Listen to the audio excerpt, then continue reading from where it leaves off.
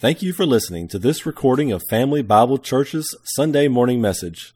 We pray that God will use this word to bless and encourage you. So if you would, take out your Bibles, open them up to Acts chapter 21, and we will pick up where we left off last week as Paul wraps up his third missionary journey.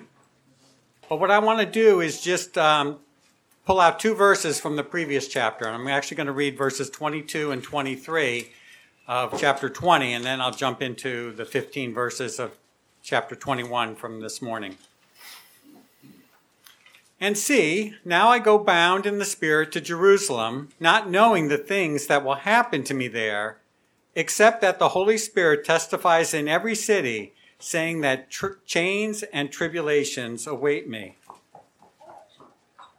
Now it came to pass that when we had departed from them and set sail, running a straight course, we came to Kos, the following day to Rhodes, and from there to Patara. And finding a ship sailing over to Phoenicia, we went aboard and set sail. When we had sighted Cyprus, we passed it on the left, sailed to Syria, and landed at Tyre, for there the ship was to unload her cargo. And finding disciples, we stayed there 7 days. They told Paul through the Spirit not to go up to Jerusalem. When we had come to the end of those days, we departed and went on our way, and they all accompanied us with wives and children till we were out of the city. And we knelt down on the shore and prayed. When we had taken our leave of one another, we boarded the ship, and they returned home. And when we had finished our voyage from Tyre, we came to Ptolemais, greeted the brethren, and stayed with them 1 day. On the next day, we who were Paul's companions departed and came to Caesarea, and entered the house of Philip the evangelist, who was one of the 7, and stayed with him. Now this man had 4 virgin daughters who prophesied. And as we stayed many days, a certain prophet named Agabus came down from Judea. When he had come to us, he took Paul's belt, bound his own hands and feet, and said, "Thus says the Holy Spirit, so shall the Jews at Jerusalem bind the man who owns this belt and deliver him into the hands of the Gentiles." Now when we had heard these things, both we and those from that place pleaded with him not to go up to Jerusalem. Then Paul answered, "What do you mean by weeping and breaking my heart? For I am ready not only to be bound, but also to die at Jerusalem for the name of the Lord Jesus." So when he would not be persuaded, we ceased, saying, "The will of the Lord be done." And after those days we packed and went up to Jerusalem. And may the Lord add his blessing to the reading from his word this morning. You may be seated. Well, as we've been studying the book of Acts, we've seen the last couple of weeks that Paul has been hurrying to get to Jerusalem by Pentecost. We're not told why he wants to be there for Pentecost, but that he definitely wants to be there by Pentecost, and that he left Macedonia right after Passover and is even bypassed Ephesus on his way in order that he might to get there. 2 months ago, back on April 16th, when we were considering Paul trying to go into the province of Asia and then Bithynia, and he was blocked by the Holy Spirit from getting into both those places, and then he had a vision while he was in Miletus, Troas, of a man from Macedonia saying, "Come over here," and so they all took it as the will of the Lord that they would go that way. We talked at that point about the manner of God's guidance, and we talked about how God guides us via our desires, assuming along as those desires are for him, right? Delight yourself in the Lord, and he will give you the desires of your heart. That he guides us according to our circumstances. We refer to that as providence, that God is at work individually in our lives, that he guides us via special revelation, that there are times when he specifically speaks to you. For Paul, he gave him a vision, he gave him a dream. We're not quite sure whether it was a daydream or a night dream or whatever it was, but everybody understood that God was guiding him through that. And then specifically, primarily through the scriptures. In the last statement there, as we went through all that, and clearly this is all condensed from back then, guidance from the Lord is always in accordance with his word. That that even when God guides in these other ways, it's confirmed through his word, okay? Specifically, especially for us as New Testament believers, again, if you're walking, if you're Noah, you know, how much of that word did you have already recorded? 0. That's exactly right, okay? So he had a different perspective, but we have all that testimony. God has put it for us in order for us to learn. And we know that from Romans chapter 15. We know that from 1 Corinthians 10, that we're told that those things were written before or written for our learning, okay? That we might be able to understand and deduce what God's will is for our lives. So coming back then into our passage today, we see, again, Paul now on his trek to go back to Jerusalem, okay? But along this way, he's going to make multiple stops. First, he's going to be leaving Miletus. That's where we saw him last week as he was talking to the elders of Ephesus. And he goes to Kos, and from Kos to Rhodes, from Rhodes to Patara, from Patara he comes all the way over to Tyre, and he stays there 7 days, okay? And then from Tyre, he does a little hop to Ptolemy's, stays there 1 day, and then he goes to Caesarea. From Caesarea, he's going to go up to Jerusalem. Now, twice in this passage, we're going to see specifically an opportunity where different groups of believers believe something different about the will of the Lord. And it lends to the question, what do we do when someone has a word from the Lord, a word of the Spirit, and they want to speak that word over you? And we see that a lot in our culture today. And so, but specifically then, what do you have if you have a different word of the Lord than what they're talking over you? How do you handle that? How do you handle when two believers who both feel like they're being led of the Lord think different things and they're going in different directions? Even more than, what do you do in a church when there are people in the assembly who believe that they have a different will of the Lord than what the authorities of the church, assuming here elders, right, are guiding and leading the assembly in? What do you do about that? And so in the end, the question we need to ask ourselves is, how do we respond when what we believe is the best solution, which clearly is the will of God? And I say that tongue-in-cheek, okay? Maybe. Because honestly, if I think it's the best solution, it's because it must be what? The best solution. That's exactly right. And if it's the best solution, it must be God's will, because God doesn't want anything best or less than the best, right? But how do I respond when what I think is the will of God, what I think is the best solution, isn't the one that's followed? That's not just for us in the church, but wives, it could be you with the decision your husband makes. Kids, it could be decisions that your mom and dad make. And you're stuck with it. I get it. I mean, I feel bad for my wife. I mean, I do sometimes. I mean, clearly I think I make all the best decisions in the world. No, I mean, I get that's a joke. But I understand that she has to deal with what? My decision, the outcome of my decisions. The consequences of my decisions, okay? And clearly, I think I'm going to try to make the right decisions. I'm going to pray about those decisions. But I can tell you clearly over the 40 years, we've been married 40 years now, okay, that over those 40 years, I've made one or two bad decisions.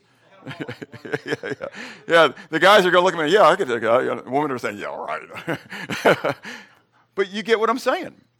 Have you been in churches where bad decisions were made by the leadership? You got to be honest. Yes, of course. And when you say that they were bad, it's because you knew better. Okay? And I'm saying it because there is no temptation, troublesome situation that's overtaken you, but such as what? Common to man, right? We're all there. We all have opinions. Some people are more strongly opinionated than others. That's y'all, not me. Anyways, but you get it? But even if I say something like that, it shows that I'm what? Strongly opinionated. Okay? So we all have opinions. And we're stronger in our opinions in certain areas than we are in other areas. And sometimes those things start to buck heads.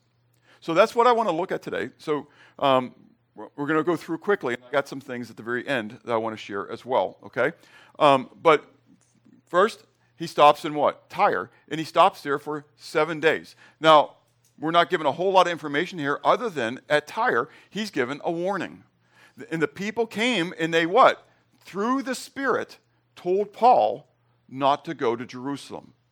So they believe that they're being led by the Holy Spirit to communicate to Paul not to go to Jerusalem. Now, this is kind of like an if-then statement, right? I mean, I'm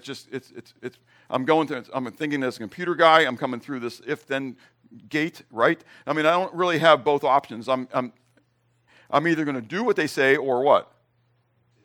I'm going to do not what they say, okay? And so they say, by the Holy Spirit, don't go to Jerusalem.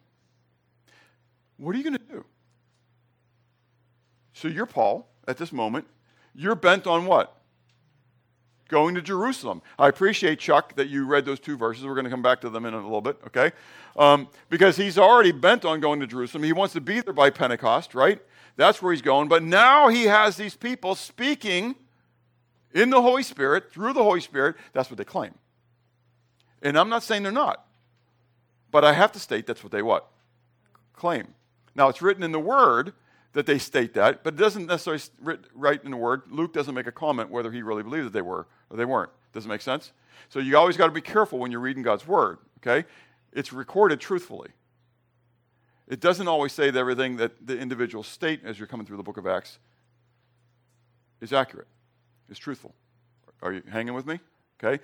When Gamaliel says, back in the council with the Sanhedrin, listen, if this thing's of God, you can't stop it. If it's not of God, it'll go away. I heard people preach on that. That's the words of Gamaliel. That's not the words of God. It's recorded truthfully what Gamaliel said, but that's not true according to God's truth. If that's the case, why is the Roman Catholic Church, nothing personal, still around? They teach works. They teach the co-redemptress with Mary. That's not true. What about Mormonism? What about Jehovah's Witnesses? What about Buddhism? I mean, if we want to go then outside of Christianity, that statement's not true. But people preach it to being true. Now, if you want to say it's not going to last for eternity, that's one thing. Okay? So you got to be careful. Okay? So that's why I'm only making my caveat of that's what they claim. I don't know whether they were led of the Holy Spirit or they weren't led of the Holy Spirit. I know they believe they were. Does it make sense? And they made the claim that they were. So all we get, though, is that they make this statement, and then we're told the decision, not just of Paul, but by the entire group. Okay? Because they hear this, and they make the decision to what? Continue on to Jerusalem. Okay? Now, the next part is really the most important part in this whole thing. Because you've got this group of people speaking through the Spirit saying, do not go to Jerusalem. So these other believers that they just met, remember, so they didn't know ahead of time because they looked through the city and they found believers that they could fellowship with for 7 days. They've had this great fellowship for 7 days. And now they're said, don't go to Jerusalem. The Holy Spirit says, don't go to Jerusalem, you know. And so, well, we're going to go to Jerusalem. How are you going to act? Because now, by the Holy Spirit, you've just told somebody, don't go to Jerusalem. Because if you go to Jerusalem, then clearly you're what? Read into this. If you go to Jerusalem, you're what? You're disobeying the Holy Spirit. Because I know by the Holy Spirit that you're not supposed to go. And so therefore, if you go to Jerusalem, you're disobeying the Holy Spirit. You are a disobedient believer. What are we supposed to be doing with disobedient believers? Having no fellowship with them. Right? Now you go, So what are these guys going to do? They have unity. They all accompanied us with their wives and children till we were out of the city, and we knelt down on the shore, and we what? We prayed. They didn't let the disagreement divide them. Luke gives us no more commentary on this moment. Isn't this another one of those moments that you'd like to kind of have a thus saith the Lord? Who was right? Who was wrong? You know? I mean, the Holy Spirit says, nope, we're going to go. Okay, maybe we were wrong with the Holy Spirit. Did they change their mind? Did they really still believe it? Were they all in angst because he's disobeying God? I mean, this is the Apostle Paul. Clearly, the Apostle Paul never disobeys God, does he? Do you think that way? We think that way. Don't we think that way? Come on. We put Apostle Paul on a pedestal and we think he doesn't disobey God. Is it a possibility? Is it a distinct possibility that the Apostle Paul is disobeying God at this moment? Yes. Now, I'm not saying he is, but I have to say yes. I don't know, because I don't know what just happened. I mean, because clearly if these people are prophets and they're speaking the word of God, then Paul is kind of going against it. That kind of rubs me the wrong way a little bit, because, man, Paul, if I can trust anybody, it's going to be what? Paul. Well, they get on the boat and they go to Ptolemy's. They stay one day at Ptolemy's. They go to Caesarea. In Caesarea, it's notched up a little bit here, because now our warning comes from the prophet Agabus.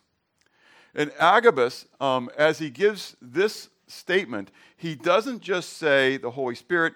Now he uses a grammar that is authoritative in and of itself. It's only used 8 times in the New Testament, this time and then 7 other times with a thus saith the Lord. Jesus is speaking, thus saith, to each of the churches, okay? So the 7 times.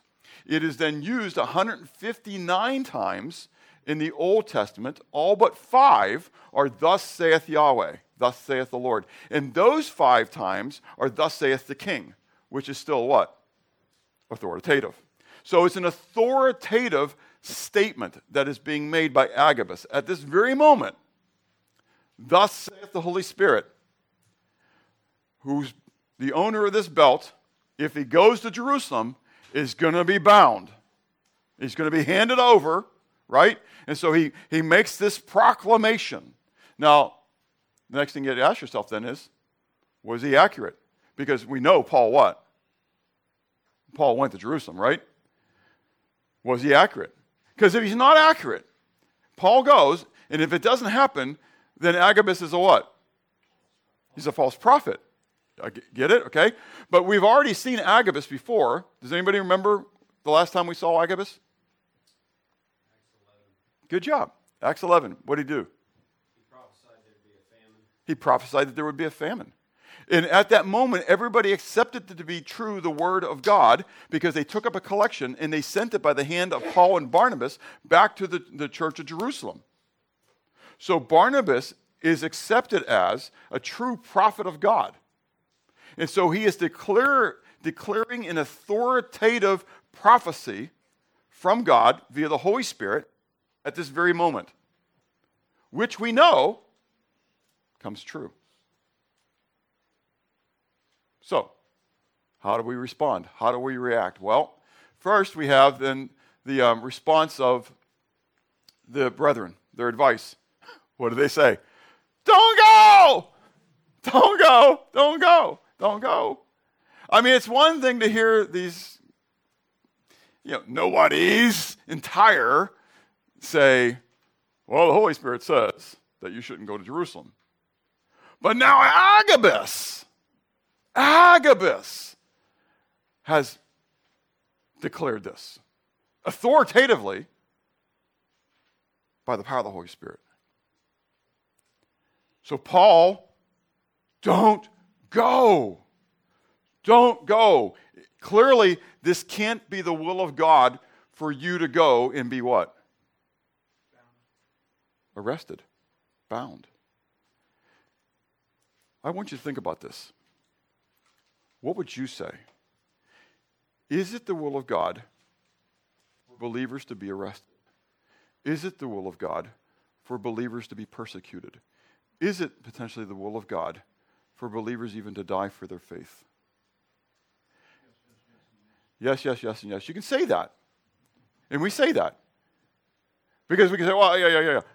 But is that how we live it? Especially in the United States? No way. It's okay for that to happen in other countries. But clearly the end times must be upon us if American believers start to become persecuted. Think about it. Because it's not the will of God for American believers to be persecuted. Because I know the plans I have for you. How many times that verse is so taken out of context? Plans to prosper you. Plans. Really? Can anybody tell me the context of that passage of Jeremiah? Yeah, the context is that. Say it louder, Chuck. The context is that it comes right behind where he's just told them that when you fail, when you basically disobey the covenant, yet I'll be faithful. When you disobey the covenant, and specifically, and I send you into exile. I'm going to send you into exile. You're going to be gone. Gone. 70 years. I'm punishing you. I'm going to spank you. But I know the plans I have for you. So if you want to claim that verse, that's cool. But claim it in its context. Understand that context is God will punish you as well. God's going to chasten you if you're not walking according to his word. God doesn't just blanketly bless people because, well, I'm who I am. He blesses obedience. He blesses those who walk according to his word, according to his truth. That's what he puts out in his word. We'll talk about that, according to his will. So we have this whole thing this battle now. And I get it. I don't know if you've ever been there in the middle of a conversation or a debate with somebody about what's the proper will for their lives. Where should they go to school? Where should they live? What kind of work who should they marry? That's exactly right. Oh, yeah. Well, we could just go down the line, right? Okay? And sometimes those people are right.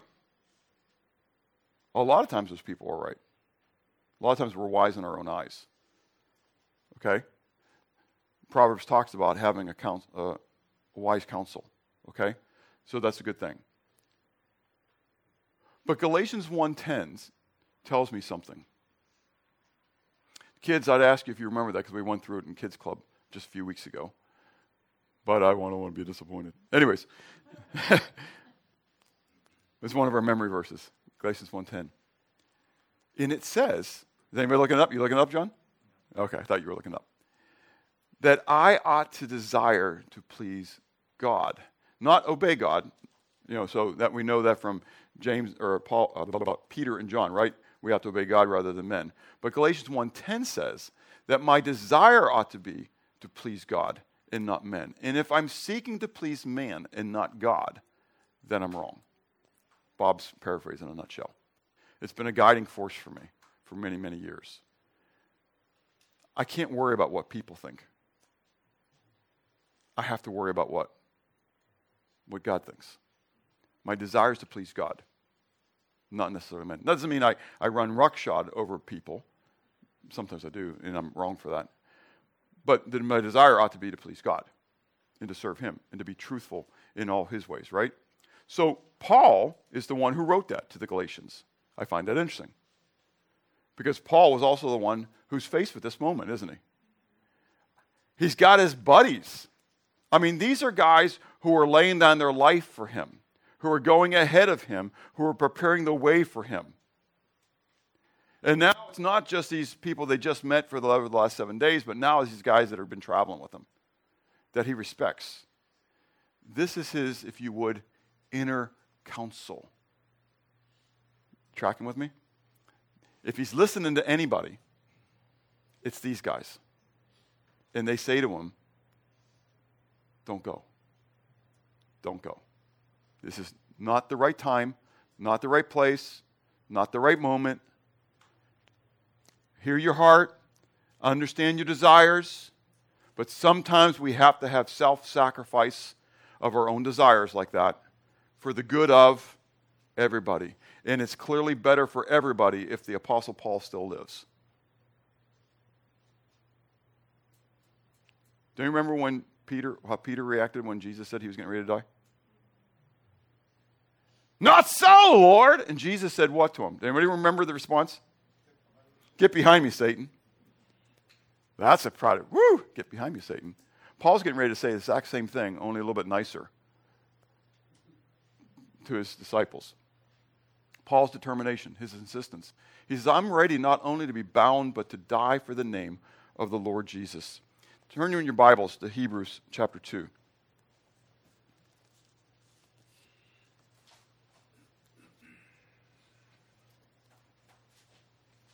And we can debate who wrote Hebrews.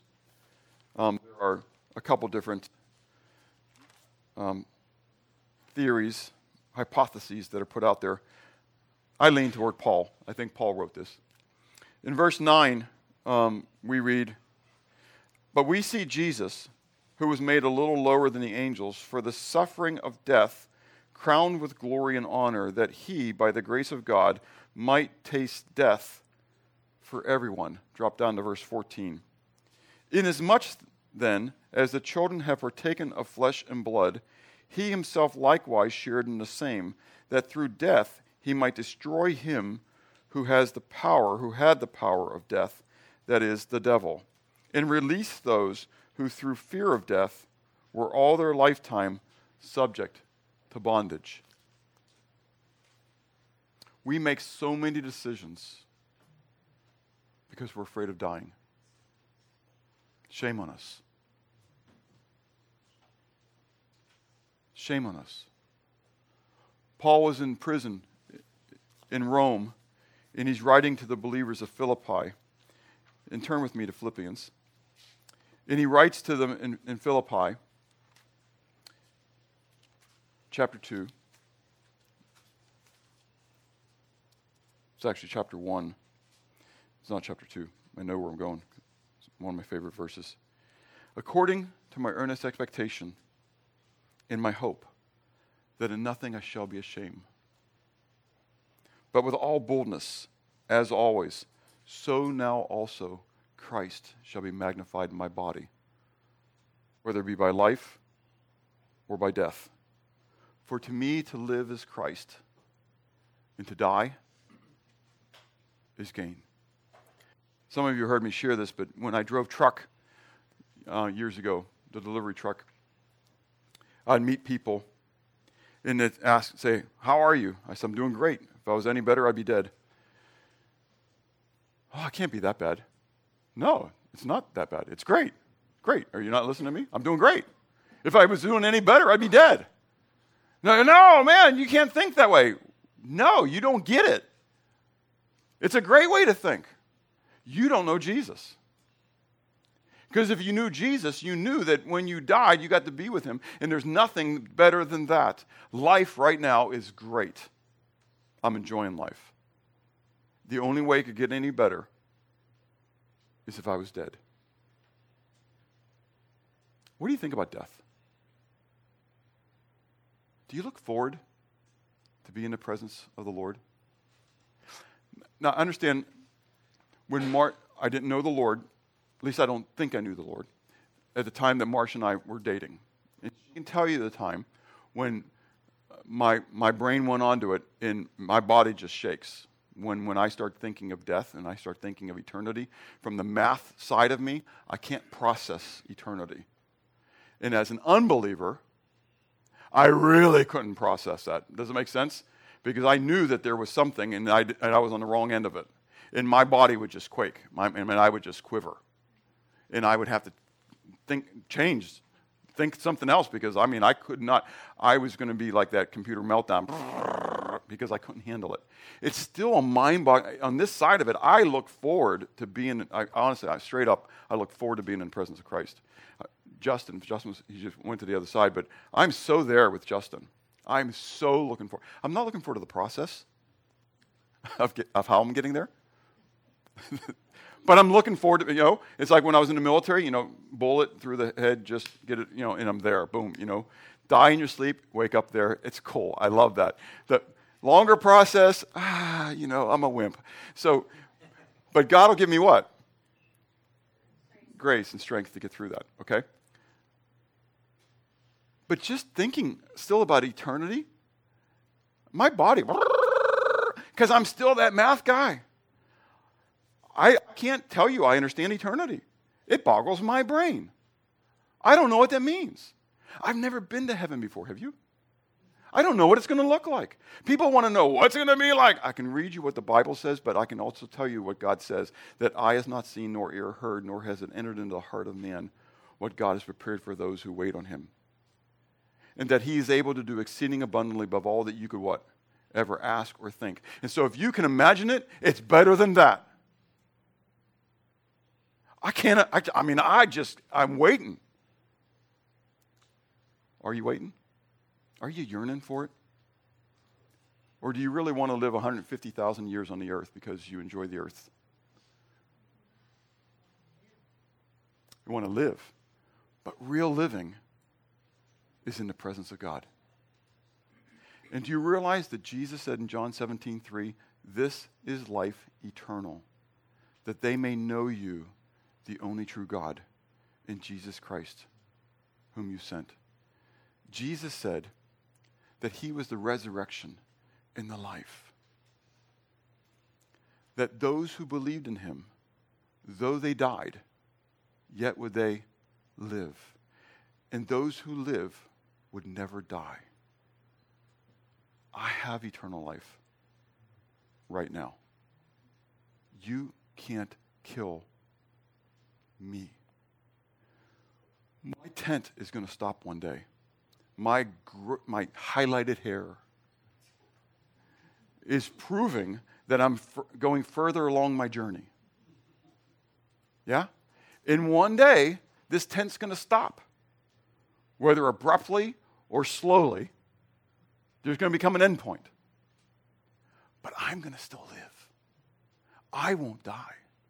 I'll just transition from this concept of reality to true reality. Do you get it? I'm looking forward to that day. Paul was looking forward to that day. And that's his response to these guys. Guys, you're short-sighted.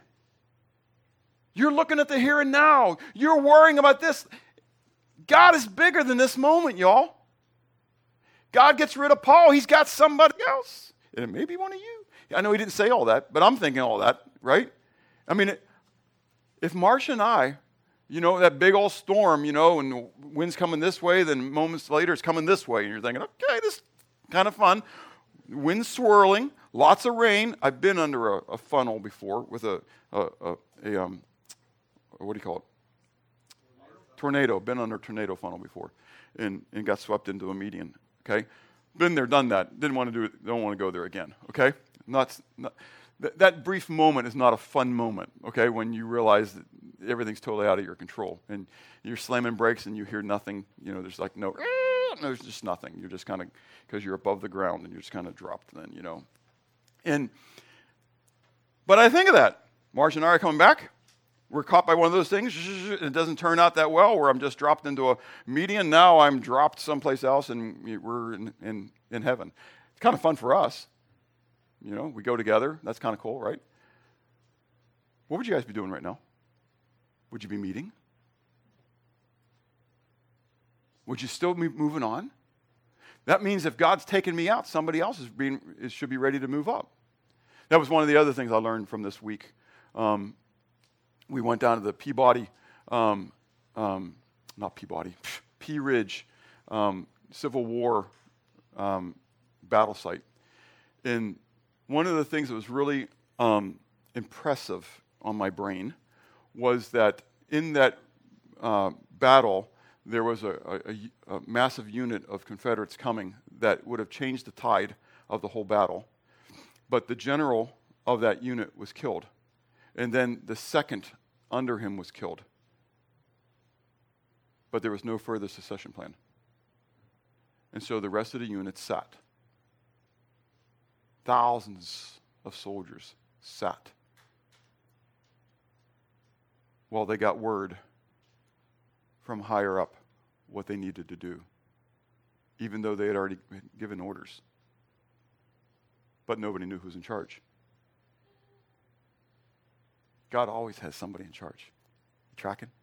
Anyways, so he says, stop. Why? Why do this? I'm not only ready to be bound, but I'm ready to die for the name of the Lord Jesus. It may come in your lifetime. It may come in your lifetime. Are you ready? His confidence, first of all, in the plan of God. Chuck's already read the section coming from chapter 19, or chapter 20, that Paul, the whole long way, he knows, all the way from the beginning in Acts chapter 9, when he's first saved, right, he already knows the plan of God. He knows what's going to happen. He's going to go to Rome. This is all going to happen. And so he knows, in some manner, he knows when he goes to Jerusalem, from Jerusalem, he's going to go to Rome. He's not, here's the deal. Ready for this? He's not worrying that he's going to die in Jerusalem. He's going to Rome. He's got the word of God. He's going to Rome. And he hasn't been to Rome yet. He doesn't know how he's going to get to Rome, but he knows he's going to Rome. And he knows that God is compelling him to go to Jerusalem. So it could be just through this compulsion to go to Jerusalem, which will be the mechanism that takes him to Rome, and it may not be the way that other believers think God works. But he does. And he also believes in the protection of God. It's Paul who wrote Romans 8. We know that all things work together for good to those who love God and are the called according to his purpose. Right? And then he goes through for whom he has foreknown, those he did predestined, right? He goes through all those things. But what does the end of chapter 8 go through? After he goes through all that we know that this is true, what does he then state all through the end of chapter 8? That nothing can what? Nothing can separate me. Nothing can separate me. There's neither height, nor depth, nor principalities, nor powers, nor this, nor that. It can separate me from the love of God. When God has a plan for my life, Satan is powerless to stop it. I said this a couple weeks ago, but if you're walking in the will of God, and you're following his plan for your life, you are invincible. You are invincible until God's done with you. If I died in that car wreck, coming back, no car wreck, but assume there was a car wreck and we died in there, right? If I would have died in that thing, it would have proven one thing. God was what? He was done with me. But I know God's got some other things that Marcia and I are praying about and talking about, and I've talked to the elders about, and I'm looking at, and there's another thing that's out there, and I'm not going to share it. It's just between me and God right now. That it's weird, but God's got for me. But if I die, it wasn't for me. But I think it's for me, and I'm going to move forward with it. Make sense? It won't affect you guys at all. You won't even know it's happening. But it's out there. Make sense? It's evangelistic. It's about the kingdom of God. God desires all men to be saved. I desire what he desires. I want to desire what he desires. How's that? Okay? I want the word to be out in the marketplace. In any way, every way we can get it there. It's time. Do you get it? The harvest is now. And everything I have, every part of my being has got to be committed to expanding the kingdom of God. The closer you get to the end, you'll understand that. You'll realize you only have so many days left. God, use me for your kingdom in whatever way you can. So, what happens is at the end of that? Unity. Unity. We ceased arguing. We ceased arguing. Paul made his comment. We stopped arguing. We didn't have to feel like we had to continue to push because maybe he doesn't understand. Maybe I need to tell him again in a different way. Maybe I need to state it from this angle because he's not understanding this angle. They made their plea. He gave his response. They ceased arguing. Luke, again, never tells us whether Paul was right or wrong. It's similar to the difference between Paul and Barnabas. But then they submitted to the will of the Lord. They said, they understood that this was the will of the Lord. Knowing that it was the will of the Lord. And then they proved it. How did they prove it? That little bitty section of verse 15. We packed up and we went to Jerusalem. So Paul packed up and he went to Jerusalem on his own. Because we all knew what was going to happen to him. And we weren't going to be about being outside the will of God and suffering for it. It doesn't say that, does it? No, rather those who were with him, those who were serving alongside him, all packed up. They knew the will of the Lord was there. Isn't that something? I mean, what's the battle over? What's the will of the Lord? Agabus is making this comment. It's authoritative. It's definitive. Paul says, no, guys, you don't get it. All this long way, I know where God is compelling me to be, and I'm ready to go, and I'm ready to even die there. Wow. Okay. Pack up, guys. The will of the Lord is done. It's time to go. And they get ready, and they go. No delay. Abraham,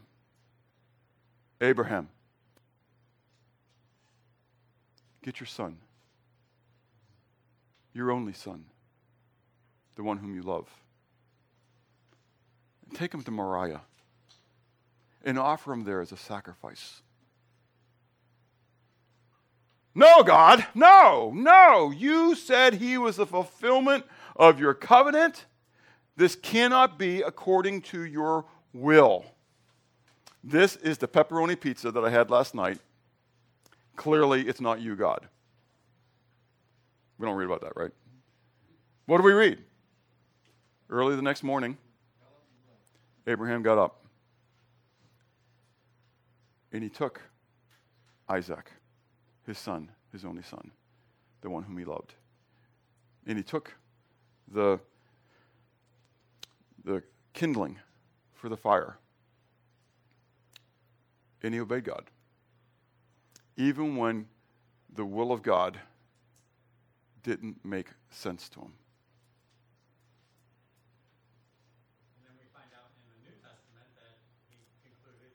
And then we find out in the New Testament, yeah, go ahead, keep going. I'm doing that for the tape.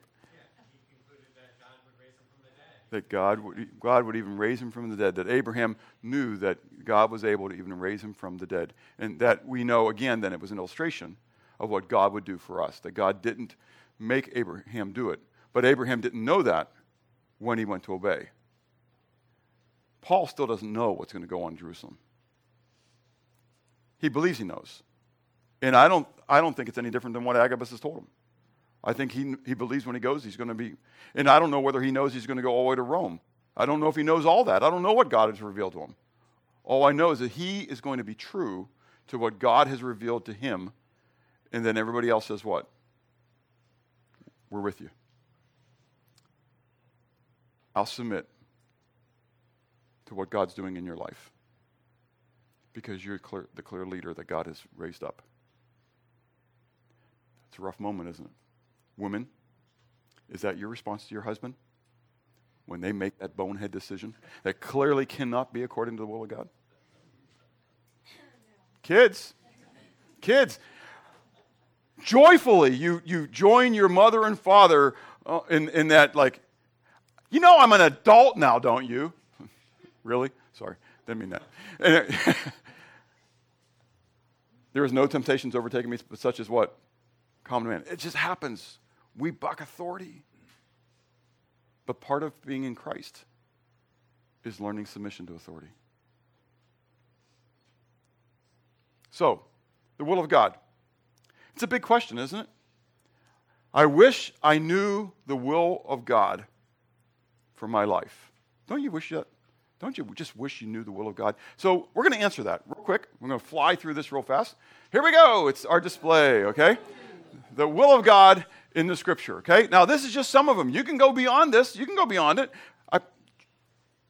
Do it just for fun. You know, pick up eSword. You know, do a little search on the will of God, okay? But here we go. It's important. Why? Because Jesus said so. Not everyone who says to me, Lord, Lord, shall enter into the kingdom of heaven, but he who does the will of my Father. Now, does that sound important to you? Sounds important to me.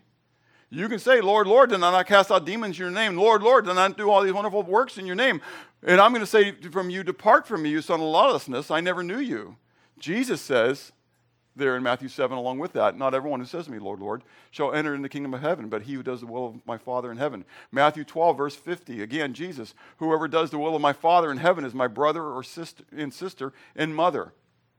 In Ephesians 5, verses 15 to 18, Paul challenges the believers of Ephesus, saying, "See then that you walk circumspectly, not as fools, but as wise, redeeming the time."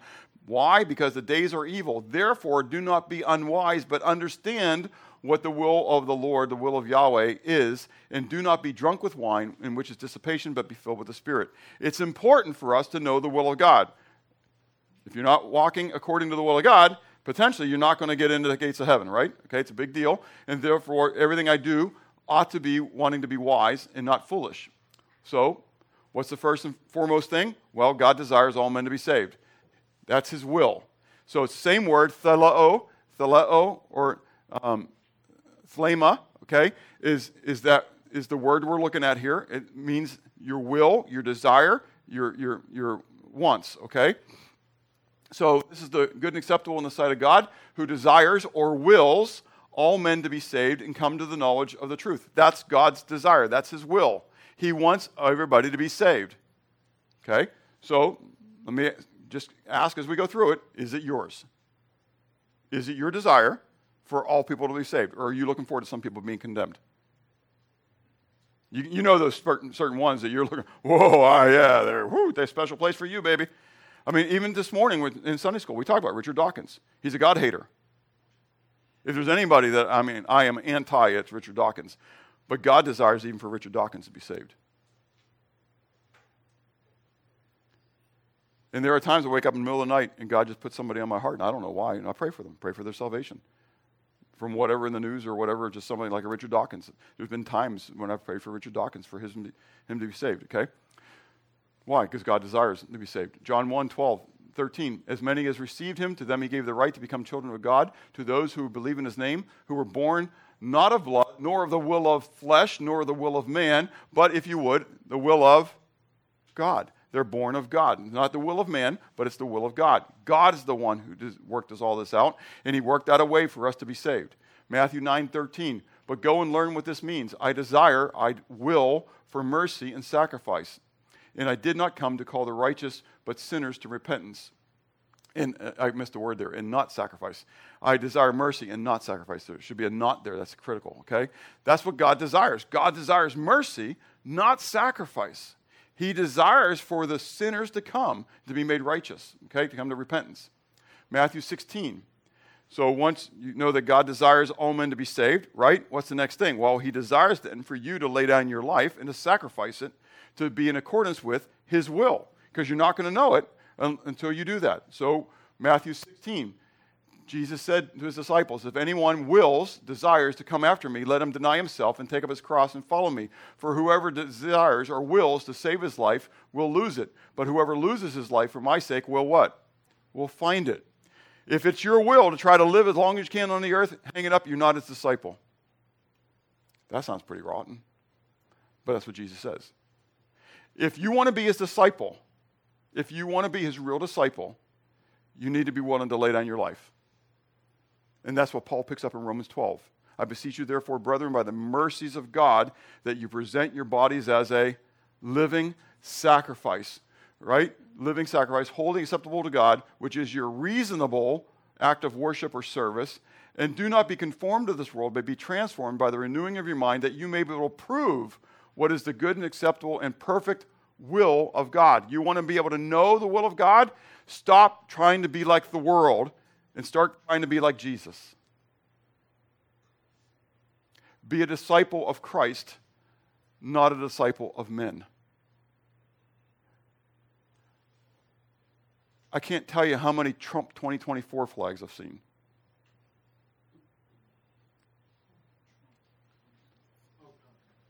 Trump is not the Messiah. It may be news to some, but Trump is not the Messiah. If he's anything, he's anti-Messiah. I'm not saying he is, but he's not Messiah. But he's drawing the attention of many Christians away from Christ to follow him regardless of Christ. And that's the dividing point. I don't care whether they're Biden, Obama, Trump, Reagan, whatever. Do they know Jesus as their Savior? It doesn't matter if they become a Republican. It doesn't matter if they become an independent. It doesn't matter if they become a Democrat. I don't care if they're Russian. I don't care if they're Iranian. I don't care if they are Egyptian. Do you get it? The only thing that matters at the end is, do they know Jesus as their Savior? We need to be offering our bodies as a living sacrifice and not being conformed to the world, but being transformed in the renewing of our minds. That's God's will. Is it yours? Is it your will for your life to be conformed to the image of Christ? That's God's predestined purpose for you. Romans 8:29. That's God's predestined purpose for you, to be conformed to the image of Christ, if you know him as your Savior. I know I'm preaching hard here, sorry, but it's just real, okay? 1 John 2:15-17. Do not love the world nor the things that are in the world. If anyone loves the world, the love of the Father is not in him. God said it, I didn't say that.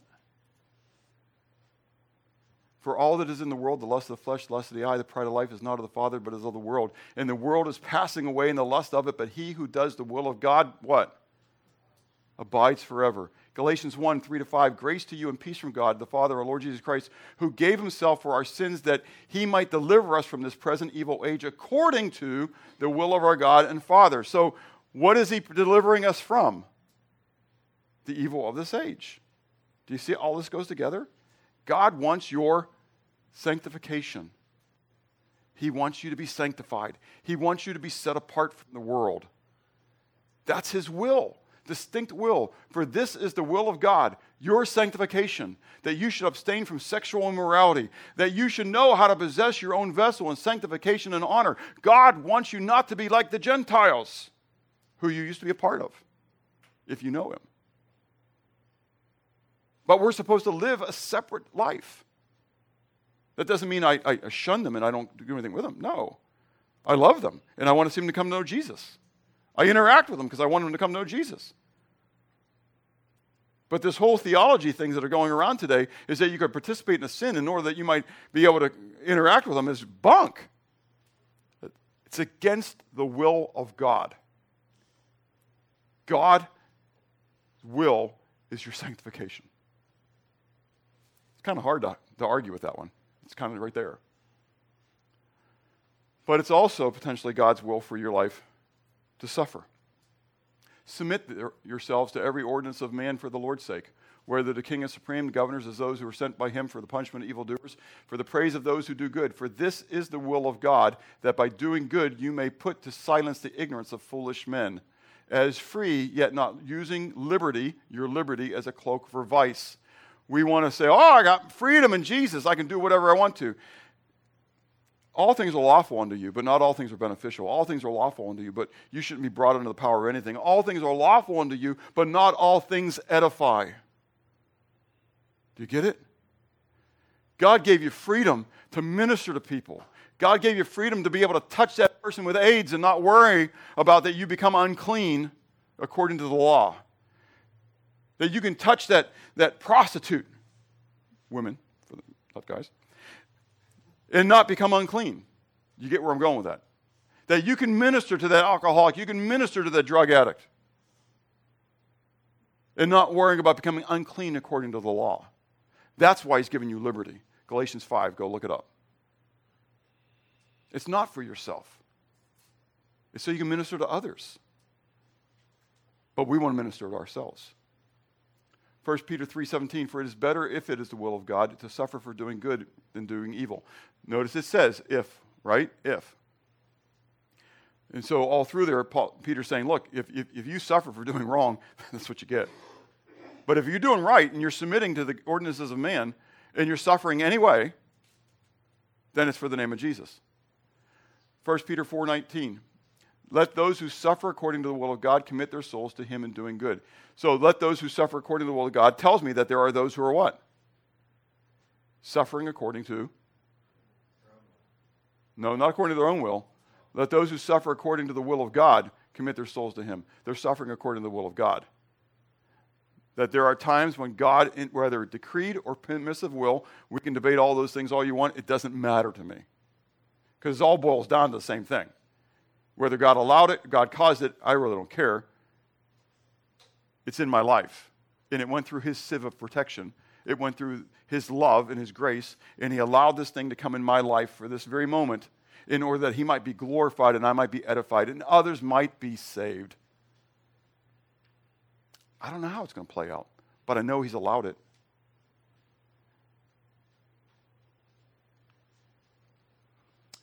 Finally, it affects our prayer life then too. 1 John 5:14. Now this is the confidence that we have in him, that if we ask anything according to his will, he hears us. Abracadabra, hocus pocus, salagazam. In Jesus' name I pray, and I get it. Rub the lamp just the right way for the genie to come out, and he gives you what you want. It's not what it means. You guys have been in the military, you get that. You're asking according in the name of the general. You're asking in the name of the commander. That means it's according to what he would want. That's why John says, if you ask anything according to his will, he hears us. And you know that if he hears you, you have that thing which you have asked for. So we've already gone through things. Does God want your sanctification? Does he want you to possess your vessel in honor?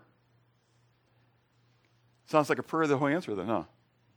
How often do you pray to be holy as he is holy? How often do you pray to be sanctified, to be set apart, to not be conformed to the world, but rather be transformed in the renewing of your mind that you might be able to prove what is the good and acceptable and perfect will of God? God, I want this for my life. I want this for my kids. I want this for my wife. I want this for the church. This is what I want. I want a big church. I want churches of thousands. No, I don't see that anywhere. What I read is these other things that are will of God. God, I want to see people saved. I don't know how you do it, but I know it's yours to do. Some water, some sow. I don't know if I'm a sower. I don't know if I'm a waterer. I don't know if I'm a rock picker. But I know that you're the one who gives the increase, and I know that you're the one who brings salvation. So God, I ask for Richard Dawkins' salvation, because there's nothing that's beyond what you're able to do. Do you get it?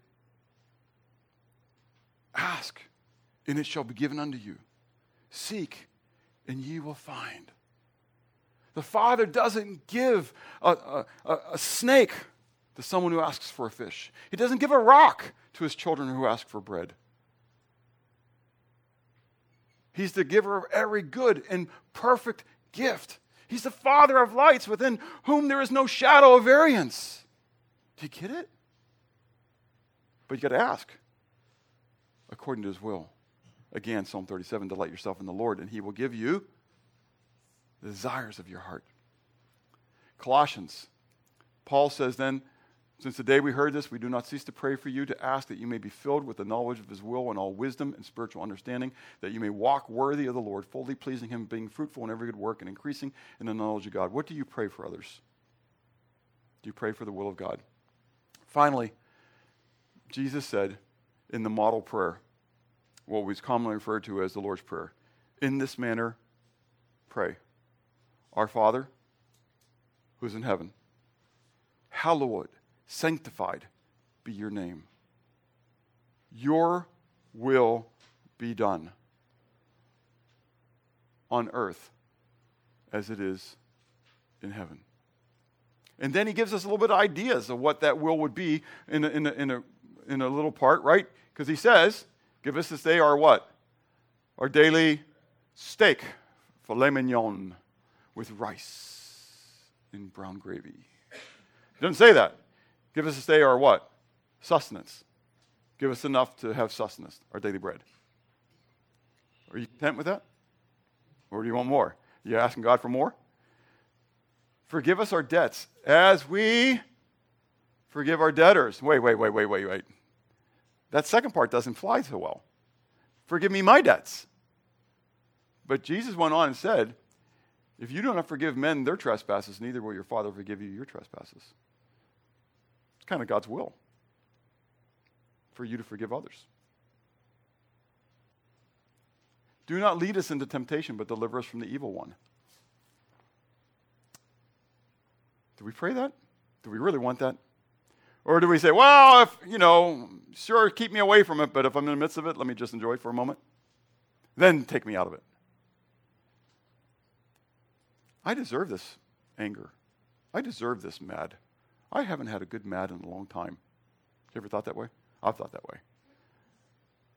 I mean, I haven't been mad. I've held it back. I've internalized this rage for a long time.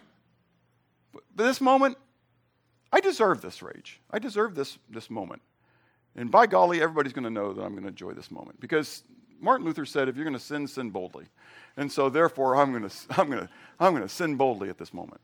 No! It's not what he says. For yours is the kingdom and the power and the glory. Why? Forever. So in the end, how determined are you to follow the will of the Lord for your life? Paul was willing to follow it unto death. Unto death. Again, we don't know why he's going to Pentecost. I'm sure it's a sanctified moment. Just as it was earlier, that when he did the commitment and he cut off his hair at Cenchrea and he took it with him. I think it's the same concept. I think he probably took another vow and he's looking to fulfill his vow. And he's not going to go against the vow that he's making with God. But that's Bob's conjecture, okay? I think it's how it's playing out. And so he's going to obey God. Regardless of what it costs him, he's going to obey. How easily are you persuaded then to turn aside from the will of God? Upon what do you base knowing the will of the Lord? Is it, again, reading God's word, or just how you feel at the moment? Too many people base it upon how they feel at the moment, and they're not spending time in God's word. I always want to come back to the word. Remember again, come back to the word on it. Show me in the word. Show me in the word. I mean, if you're telling me that God's leading you to go to Timbuktu, to witness to people, I'm behind you. Okay? And you're going to go because, boom, God wants these people saved. I'm all for it because I know that's the will of God. But there's a whole lot of things I don't know if I'm going to stand behind you on.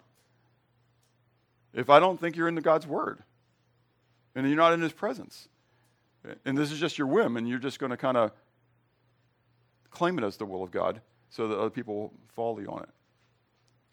How do you respond when what you believe is the best solution, which clearly is the will of God, is not that which is followed? Is there finally then a need to change the way you think and therefore change the way you act? Let's pray. Father, thank you for your goodness to us. Thank you for your word. Thank you that you have revealed to us your will in your word. You desire all men to be saved. You desire for those who follow you, to be sanctified, to not be conformed to the world, but rather be transformed to the renewing of their minds, that we might possess our vessels in honor, Lord. You desire for us to submit to the governing authorities, that they might be rebuked, Lord, when we are in obedience to you, that knowing one day they're going to stand before you and they're going to give an account, Lord. And so it may be that my witness and my testimony only plays out in heaven, even for the condemnation of many others. I don't know how that'll play out, but you do. But Lord, I pray that as we walk on this earth, give us the desire to walk according to your will, to trust in you with all our hearts, to lean not upon our own understanding, to acknowledge you in all of our ways, knowing that you will guide our steps. Lord, help us to hunger for the salvation of souls. Help us to hunger for the edification of the saints. Help us to hunger for the expansion of your kingdom, that you might receive the glory, the honor, and the praise which rightfully belong to you. We ask these things in Jesus' name. Amen.